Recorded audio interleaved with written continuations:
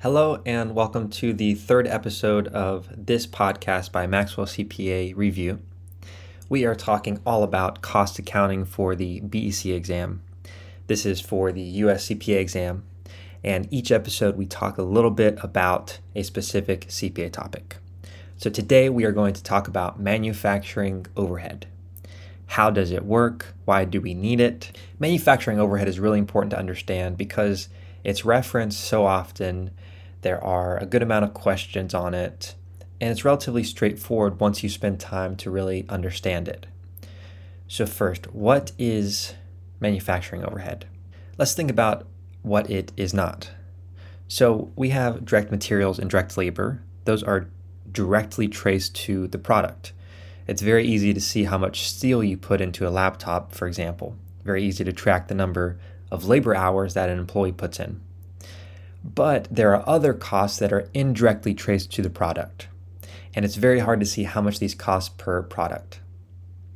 So as an example of manufacturing overhead, think about the electricity bill for a manufacturing site.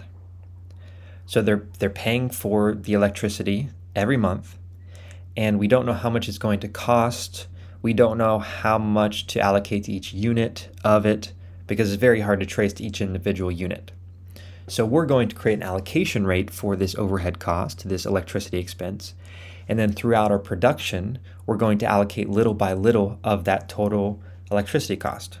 Like I said, when we're at the beginning of the period, we don't know how much it's actually going to cost because we don't get the electricity bill until the end of the period. But we can't wait until the end of the period to start allocating those overhead costs. So we have to go ahead and create this rate that we're going to use to allocate. And then at the end, we may be off. We may have allocated too much, we may have allocated too little, but we have to at least allocate something.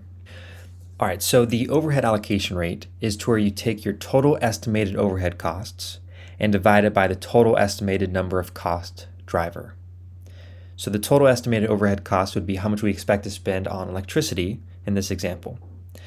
The number of cost driver, well, a cost driver is the specific activity that you choose to drive your overhead costs. So you ask, what is the best single driver of my overhead? So in this example with electricity, what is the best driver of it? So machine hours could be the cost driver here. So we get to choose the cost driver.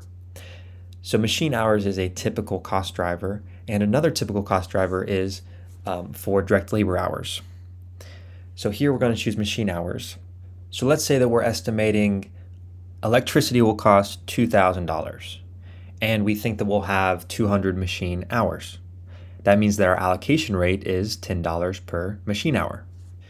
So as we go throughout the period, every time we have a machine hour, we then allocate $10 worth of overhead.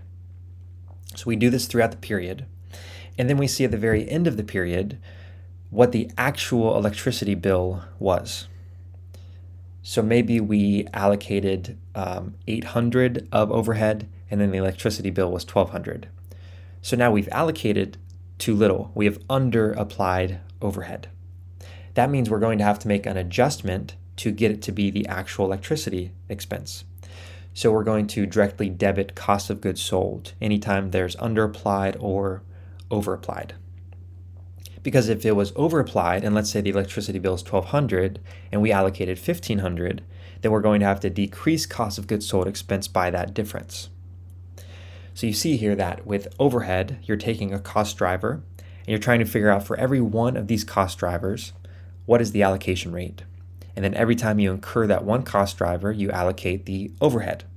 And then you get to the end of the period, you see what your actual overhead expense is, and then you're either underapplied or overapplied, but then you make that adjustment to cost of goods sold. So in a nutshell, that is how overhead works. They are the indirect costs, so we have to use an allocation rate to apply them to the products. So this has been the episode on manufacturing overhead. I hope that it has helped out just a little bit, and keep an eye out for the next episode, which will be on the different types of costs. Thanks for listening.